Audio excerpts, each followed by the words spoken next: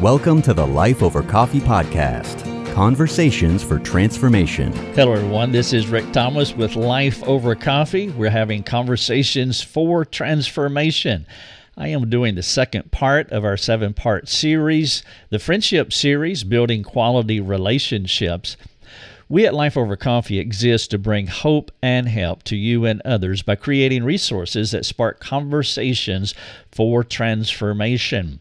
And so I trust that you have listened to lesson 1 or you watched it. It would benefit you most of all to watch it. I am doing an animated keynote presentation, so there are many things on the screen that you want to watch as you work through this series. Also, please let your friends know about it. The Friendship Series, Building Quality Relationships. Lesson number 1 was knowing God, and so I want to build out from that. So this is lesson number 2. I've titled it Trusting God's Word. Now, throughout this series, we have one verse that we're using. The key verse is in 1 John chapter 4, verse number 12. John said this, "No one has ever seen God. If we love one another, God abides in us, and His love is perfected in us." And so again, this is lesson number 2, talking about trusting God's Word as we build quality friendships with each other. And so the big idea is the sufficiency of Scripture means that we can trust God's commands regarding relationships, whether others treat us right or not. Let's take a look at the outline. Point number 1, what is psychology? Number 2, the one another's. Number 3, vetting reciprocal relationships. Number 4, expectations among the fallen. And then number 5, motive for relationships. Let's go to point number 1, what is psychology? Psychology is a good word. What it means, defined technically, it is 2 words, psyche and logos. You could say that the word psychology means the study of the soul. And so Christians should embrace the word psychology. I recognize that there is competition afoot about this word as the secular culture takes psychology and they bend it, they upload it with their own meanings. And of course, we understand that there's always competing worldviews. For example, we are creationists. We believe that in the beginning, God created the world. Well, our secular counterparts have chosen to reject the creation narrative, and so they came up with their own schema.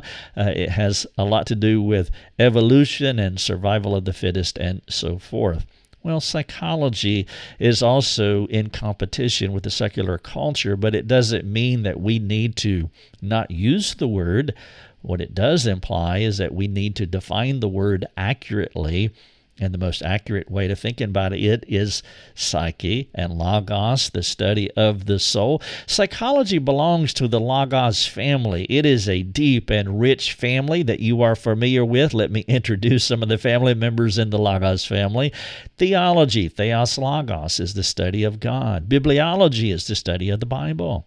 Christology, the study of Christ. Pneumatology, you see the word air there in the word pneuma. Pneumatos, walking in the Spirit. Pneumatology, the study of the Spirit. Anthropos logos. Anthropology is the study of humanity. Soteriology is the study of salvation. Hermeneology is the study of sin. Ecclesiology, well, that, of course, is the study of the church. Eschatology, as many of you know, is the study of end times. This is part of the Logos family, and so it makes sense that psychology should be part of the family, and we should treat it with respect, and we should define it accurately. Psychology is the study of the soul. Let's get inside this word. In Genesis 2:7, it says that God created the soul. So He is the author of the psyche. It says in Genesis 2:7, "Then the Lord God formed the man of dust from the ground and breathed into his nostrils the breath of life, and the man became a living soul," or a living creature. Creature and soul are good synonyms here. I am reading from the ESV, the King James Version will say a living soul. And so God is the author of the psyche. And then in 2 Timothy 3:16, we read again where God is breathing again, where he has breathed out. He not only created the soul, but he created the word concerning the soul. The text says in 2 Timothy 3:16 and 17, all Scripture is breathed out by God and is profitable for four things: teaching, reproof, correction, and training in righteousness, that the man of God may be complete, equipped for every good work. And this is what we see in Colossians 1:28, that we should admonish every man, teach every man, so that we may be complete in Christ. Well, we do this by God's Word. And so as we're talking about building quality relationships, in lesson number 1, it begins by knowing and loving God because, well, he has communicated love to us, and so we're sourced in God, and now we can build relationships as the love of God flows in us and through us into other people. Well, there has to be a strategy. There has to be a guidebook for doing that, and that's why lesson number 2 is trusting God's Word. Now that we love him, we want to trust his Word. And so if you look at 2 Timothy 3:16, I want to animate that on the screen. There are 4 things that God's Word will do. The first one, Paul says, and the linkage here is important. So notice the sequence. First of all, it will teach you. And so we read God's Word. We hear it preached from a pulpit on Sunday morning. We are sharing God's Word with another person as we do Life Over Coffee. However we hear God's Word, there are times when it will convict us, or as Paul said, it will reprove or rebuke us. The idea here is that God's Word will knock us down from time to time, and that does not have to be a bad thing. As you see on the screen here, I have animated this as a target, like on an archery range, and that is the metaphor that we use to describe hermeneutiology, the doctrine of sin. It is someone who misses the mark, and so you see yourself shooting an arrow down the range at the target and you miss the mark. Well, we call that sin. And so as you hear God's Word, as you're doing Life Over Coffee with another friend, and God convicts you of something, well, it is a rebuke or a reproof. And of course, that is not a bad thing for the Christian because God does not leave us down. The next link in the sequence is that God's Word corrects. The idea here is like the setting of a bone. And so we hear God's Word, it convicts us, it knocks us down, God corrects us, he picks us back up, we are heading in another direction, and that is the fourth link in the sequence is that God's Word trains us. And so as we exhibit the love of God in other people, we use the Word of God as our guidebook. It is the purest form of psychology. The Bible is the purest psychology known to humanity, and we can trust it as we build relationally with other people. You see some of the one another's in the New Testament. I'm not going to give you a complete list here. I would encourage you to do that research. In fact, that would be a good homework assignment as you're going through this series. In just a moment, I will give you a document that you can download to your device, and you can use it as a template and do a study of the 30 plus one another's in the New Testament. And as you apply these various texts to your life, it will help you. It will motivate you and give you practical instruction on how to build quality relationships with each other. So I want to pause for just a moment and reiterate that so that you make a note of it. Make a note as you're taking notes that I want to do this homework assignment. I want to go through the 30 plus one another's and then practically apply it to my life. Let's take a look at a couple of them. In Romans 12:10, it says to prefer one another. To prefer, you could say to outdo, like a good faith competition with another person. I want to outdo you in brotherly love. We used to have this competitive event when our children were younger because we wanted to instill this concept in their mind. We called it serving one another. We want to outserve each other. And so we would say from time to time that you are not permitted to outserve me. And so if one child did something kind to another, if mom did something wonderful as she typically does, or if I served the family, someone in the family say, that is not permitted, I want to outdo you.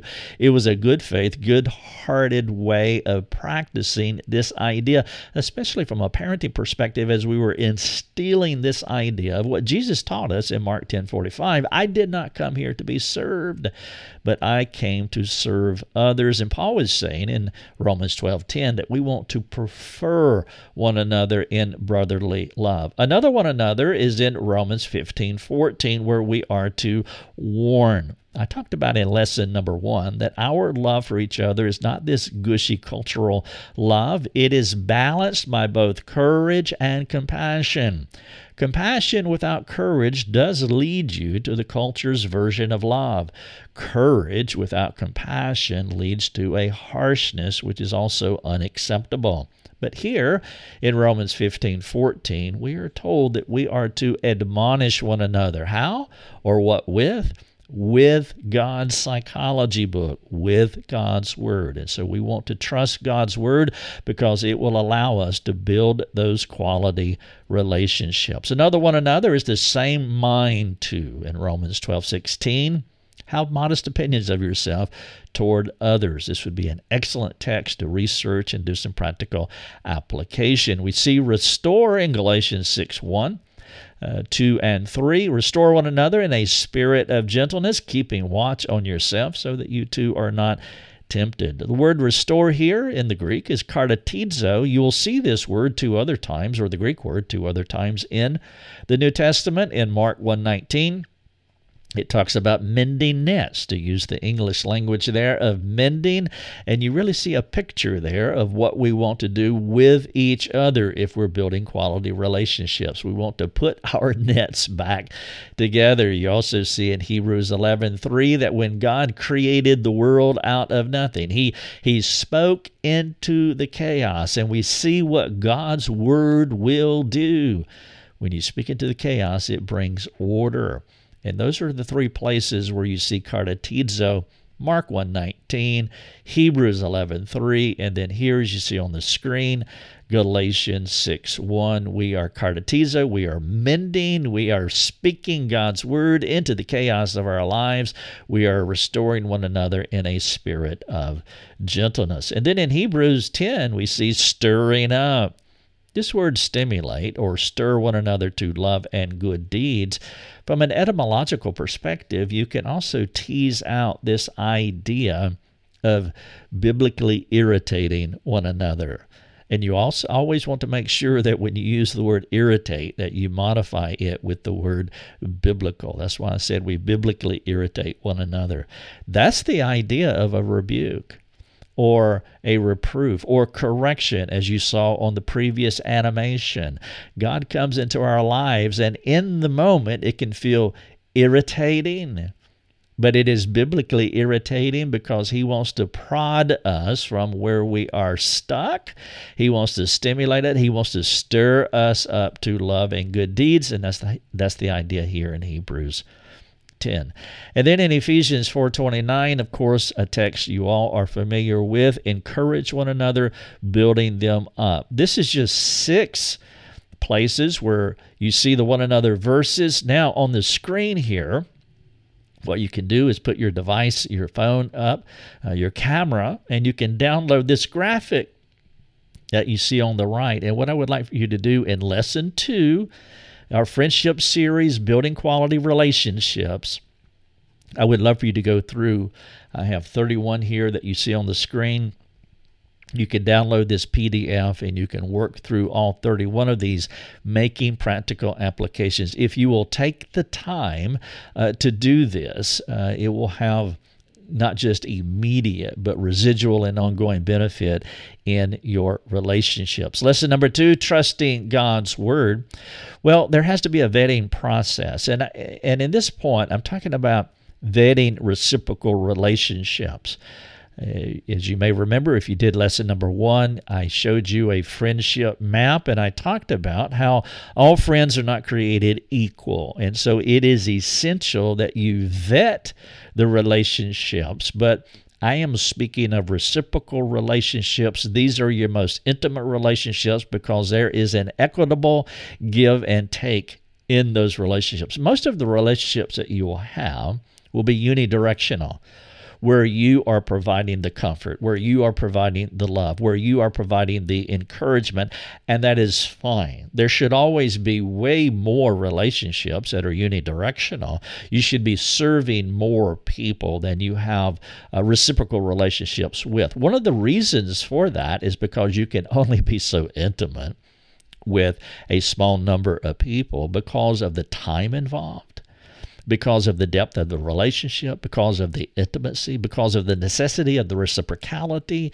meaning that most people will not be able to engage you at this level, and you can't do that but with so many people. Jesus only had, well, as I showed on that screen, that relationship map from lesson number 1, Peter, James, and John were his most intimate. Again, you can't build that deep with 5, 6, or 7 people, and so you want to carefully vet these few reciprocal relationships. Now, as you think about them, one of the things you want to consider is that everybody cannot steward your truth. Meaning, as you grow more intimate with another individual, you want to be careful with what you say to them because they can't handle your truth. You may remember the animation that I showed in lesson number 1 about how to have koinonia, where you are sharing both sides of your relationship with God, the positive side and the negative side, where we are yet to appropriate God's grace into some areas in our lives, where you want to be careful with who you share those difficult things that are going on behind your fig leaves, that are going on in your life. Again, these types of relationships are your most intimate, and you want to vet them carefully because you could share too much to the wrong person, and so you want to be wise in what you communicate. Here's a good way of thinking about reciprocal friends.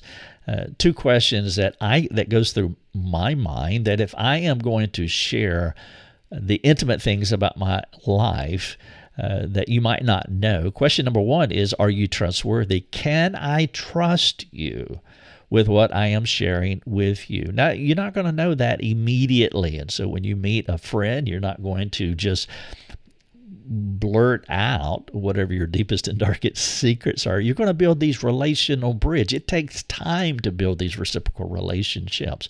But one of the things that you're looking for is the trustworthiness of the person that you are talking to. It doesn't make them a wrong relationship. It doesn't make them a bad relationship. But the placement of the relationship on this relationship map that I built out in lesson number 1 is absolutely essential. And so over time, you will begin to learn. How they talk about other people would be one of the things that you want to vet. Do they gossip? Do they slander? How do they talk about others? Well, if they talk about others in a negative light, if they are critical, if they are slanderous, well, then they will do that to you as well. But if they can steward other people's truth, if they understand discretion, well, perhaps you have a trustworthy friend there. And so if I'm going to share my deeper truths with someone, the first question that I'm asking is, can I trust you with that truth? The second question is, are you able to help me? I mean, can you help me? Are you able to reciprocate? Can you bring God's word to my life? Can you speak God's word into the chaos of my life so that I can mature? These are 2 critical questions that you're asking. Now, again, if the people in your life aren't able to meet this standard, that's fine. You just don't let them into your most intimate space. You want to pray. I'll talk about that later, of how to find these reciprocal relationships as we move through these lessons. Now, one of the things that you'll have to wrestle with is expectations among fallen people. I think sometimes that we can set the bar too high with people. Thus, we place an expectation upon them that they cannot possibly meet. And so when I say here, as you see on the screen, expectations among the fallen, it means that we're all fallen. I trust that everybody that's listening or watching this keynote presentation, that you're born again, but you're not perfected yet. So there are traces of fallenness in all of us, and we want to be careful as we are building quality relationships with each other that we don't elevate our expectations to such a degree that we set ourselves up for disappointment and we set ourselves up for fracturedness inside the relationships. I want to walk through what I believe it was Paul Tripp that taught this in a conference I was attending many years ago. And he talked about this idea of desires. When normal, and I'm speaking of good desires, when good desires are morphed or when they're pumped up to where they become needs, that's when we get ourselves in trouble. Let me explain through this animation. So let's say that you have a desire. It may sound something like, I would like for you to fill in the blank. I would like for you to put the dishes away. I would like for you to cut the grass. I would like for you to love me. Those are good desires. There's nothing necessarily wrong with them. But what happens too often with some of our good desires is that we pump them up. We impregnate them. They morph into, they go beyond desires and they become needs. And a need can sound something like, as you see on the screen here, I need for you to cut the grass. I need for you to put the dishes away. I need for you to love me. And once it makes that transition from desires to need, now we're on a downward spiral because in many of these situations, we have set up the relationship for failure. And if we do not guard our hearts, then we're going to be hurt by that relationship. And so once desires, see, the thing about desires is that you can get them or not get them met, but you're not managed by them. That's the difference between a desire and a need. We only have a few needs. You need water, you need food, you need shelter, depending on where you live. There's only a few things that we need to be born again. But most things that we need aren't really needs. They are desires. And it would be fantastic to have somebody to love you. There's no question about that. It would be fantastic to have many of these other desires met. But if we elevate desires to need, we're going to live in perpetual ongoing disappointment, because here's what happens next when our desires morph into need. We have an expectation. Now I expect you to do this for me. And if we're not careful, that expectation will turn into a demand. You should do this for me. And sometimes we don't even realize what just happened in our minds. I expect it. And even though we are not sounding demanding, our internal logic is saying that, no, you're going to do this for me. You should do this for me. And maybe we would not qualify that as a demand, but that's exactly what it is. And of course, in many of these situations, the next step downward is you're going to be disappointed, which sounds like you did not do what I asked. And in too many cases, the last step in this downward spiral is punishment, because you didn't.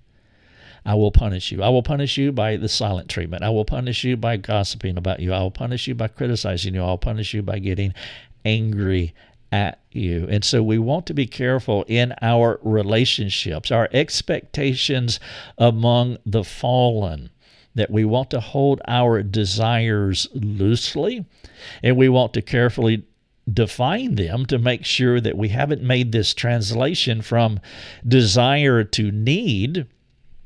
Because once that need is not met, it sets up an expectation, which turns into a demand. It's a setup for disappointment, and we end up punishing people when we could go back to making it a desire. And when it's not met, rather than turning on the individual who did not meet the desire, we can talk to God and ask God to help us to wrestle through this without placing unnecessary expectations or mean-spirited accusations and statement making on someone who did not meet what we have turned into a need. We're talking about expectations among fallen people. In this case, I'm talking about expectations among Christian people. I want to walk through the life of a marriage in 4 sequences, and so I want to animate this on the screen. And so what we have here is the 4 steps to the life of any marriage, as you see, and it begins with what God said of Adam. It's not good for a man to be alone. I talked about this in lesson 1. One of the reasons that we do not want to be alone is because we cannot image God most effectively by ourselves, because God is a community. And so to have a community or koinonia, we need other people, and so it's not good for man to be alone. So Biff and Mabel, they meet. We're going to call this the dating season. The dating season, as I have described it before, is that artificial season where 2 people fake each other out until they get married. This is the place where we put the best foot forward. You do not know each other in the most intimate ways as you will know each other 60 years from now after you have been married.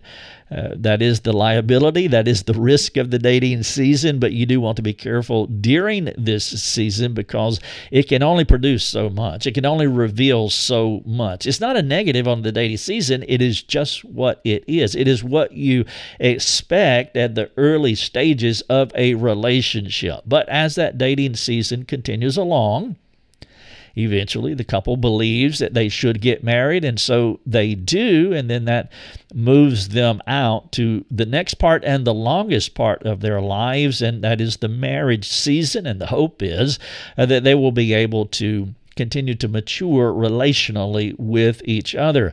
Now, during the marriage season, life does pick up.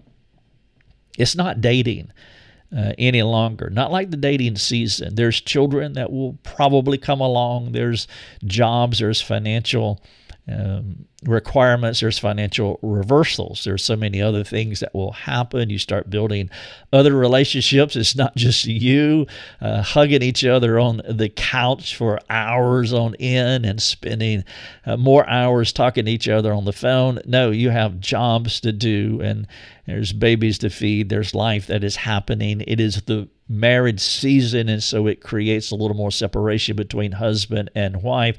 And this is the critical part of your relationship, because if you're not careful, if you don't have a plan, you can start creating pockets of silence between each other. That relationship, it is not as tight as it used to be if you build it the wrong way.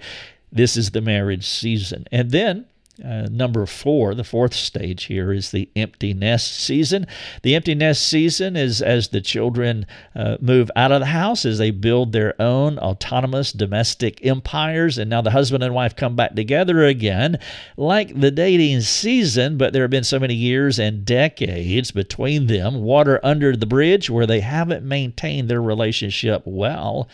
They can come back together virtual strangers, or even worse, with many animosities toward each other and secrets and those pockets of silence that have grown cancerous because they haven't taken care of those things that have happened between them over the decades. And the empty nest season could prove a time when they get a divorce, which is common, and some people will wonder. They will say they've been married for 35 years and they got a divorce. I don't understand. Well, it's easy to understand because they haven't taken our friendship series and they don't know how to build quality relationships.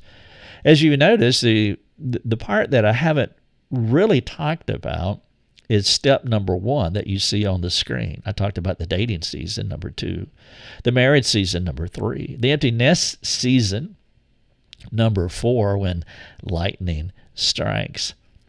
But stage number 1 is that Biff and Mabel brought a lot of baggage into their relationship. Now, on the screen here, if you put your phone camera up, you can download this graphic to your device and use it in your discussions with your friends, your spouse if you are married, and other people that you want to build with and instruct. But point number one is when Bill and Mabel came together, they came together with their individual and unique baggage. They have shaping influences. They had an independent life away from each other, not connected in any way to each other. They are two different individuals. And when they came into the dating relationship, they set their individual baggage aside. They built relationally with each other and just had a wonderful time, and they weren't thinking well about how to build relationships, about reciprocal relationships and transparency and honesty and stewarding each other's truths, the very things that I'm talking about in this series. And then they moved out into their marriage with no, what I call, it is no sin plan. They have no way of working through the things that are wrong with them. And when I talk about a sin plan, it's like you have a financial plan, you have a end-of-life plan with insurance and funeral plans, and we have all kinds of plans. We have 401k and many other types of plans, but many couples' relationships do not have a sin plan, and what I'm talking about here is repentance. We do not have a plan to remove the things that come into our relationships, and they separate us one from another. Later on, I'll get into some of the key aspects of repentance, because in this series, I do want you to have a sin plan. But for now, I want to talk about motive for relationships.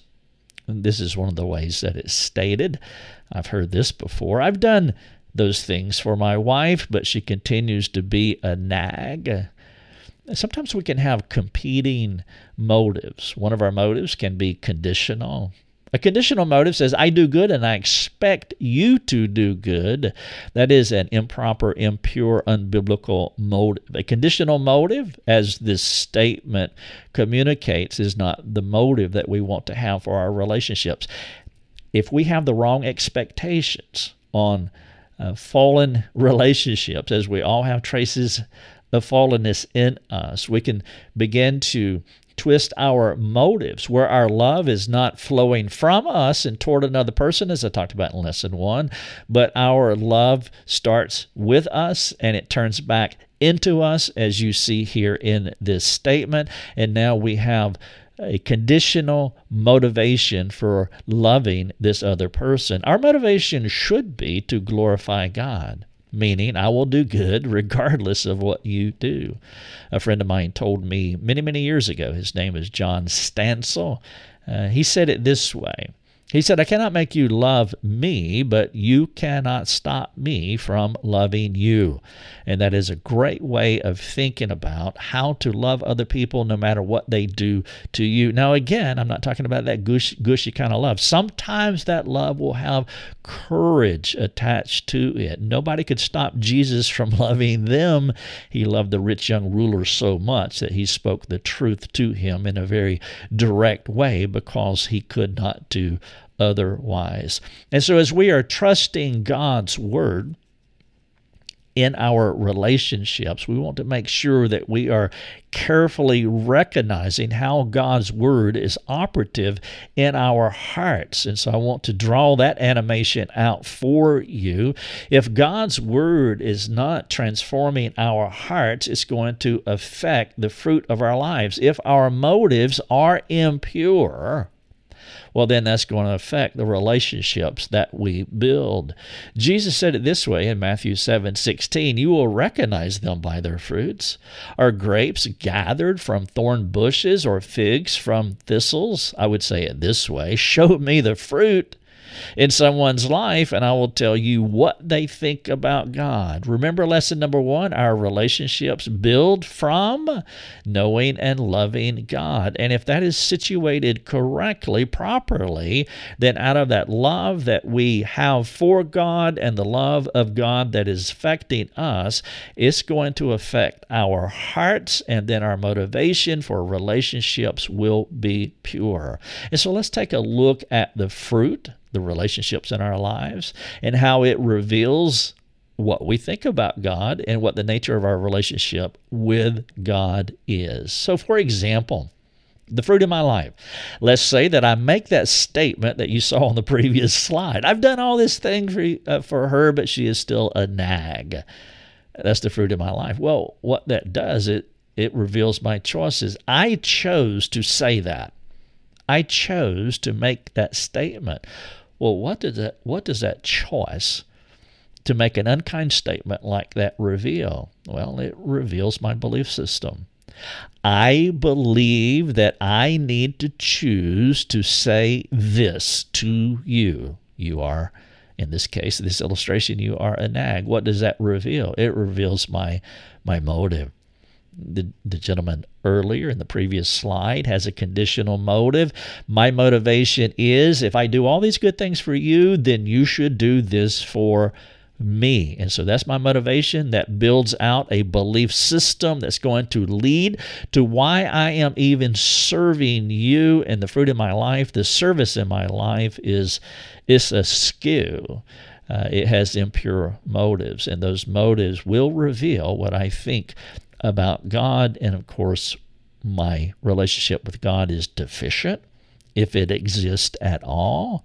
And because my relationship with God is deficient, it twists my motives, which alters my beliefs, that gives me impure choices that I make that leads to improper fruit. Therefore, this is what Jesus was saying, the fruit reveals the heart. The fruit reveals the heart, or the heart reveals the fruit. This is a schematic that will help you to walk through. You look at the statement that a person made. I've done all this and she is still a nag. That's the fruit in this individual's life. And if you trace that down to the heart, you will find that they have a deficient relationship with God. If their relationship with God was right, their motivations would be right, which would give them a proper belief system, which would lead to proper biblical choices, which would lead to a different kind of fruit in their life. You can stop the video if you wish and put your phone over the QR code here, and you can download this version of that graphic. We're talking about trusting God's Word to affect us. I have been speaking about the motivation, why we do what we do, and the proper reason for doing the things that we do. Let me give you a quick animation of what that looks like from a culture's perspective, and then also from a Christian's perspective. The culture will begin with good feelings. And of course, if that is your starting point, that's going to lead to wrong thinking, which will pour into wrong actions, which ultimately typically leads to intimacy, and then out of that intimacy it leads to commitment. And you can see how this is built on a house of sand, because once those feelings are gone, if the feelings disappear, then everything collapses and the commitment breaks. This is a typical cultural view of what love looks like. The Christian's view begins differently. You begin with a commitment. I am committed to God. I'm going to build a proper relationship with God. Out of that proper relationship with God, I'm going to build proper relationships with other people. And so there will be some commitments that will be made, and those commitments will lead to biblical thinking. It will lead to proper actions. In our most intimate relationship, it will lead to intimacy with our spouses in this case. And then, of course, there will be good feelings that will flow out of this structure. And as you can see, there will be times when the good feelings go away, but it doesn't break the commitment of the relationship. Now, you could translate the word intimacy here in this structure as just having an intimate relationship with a person as far as transparency and honesty and just building a normal relationship with another human being. And there will be good feelings that will flow out of that quality relationship. But again, you will do things wrong. You'll sin against each other. Remember, expectations among the fallen, our expectations will not always be met, and those feelings will go away.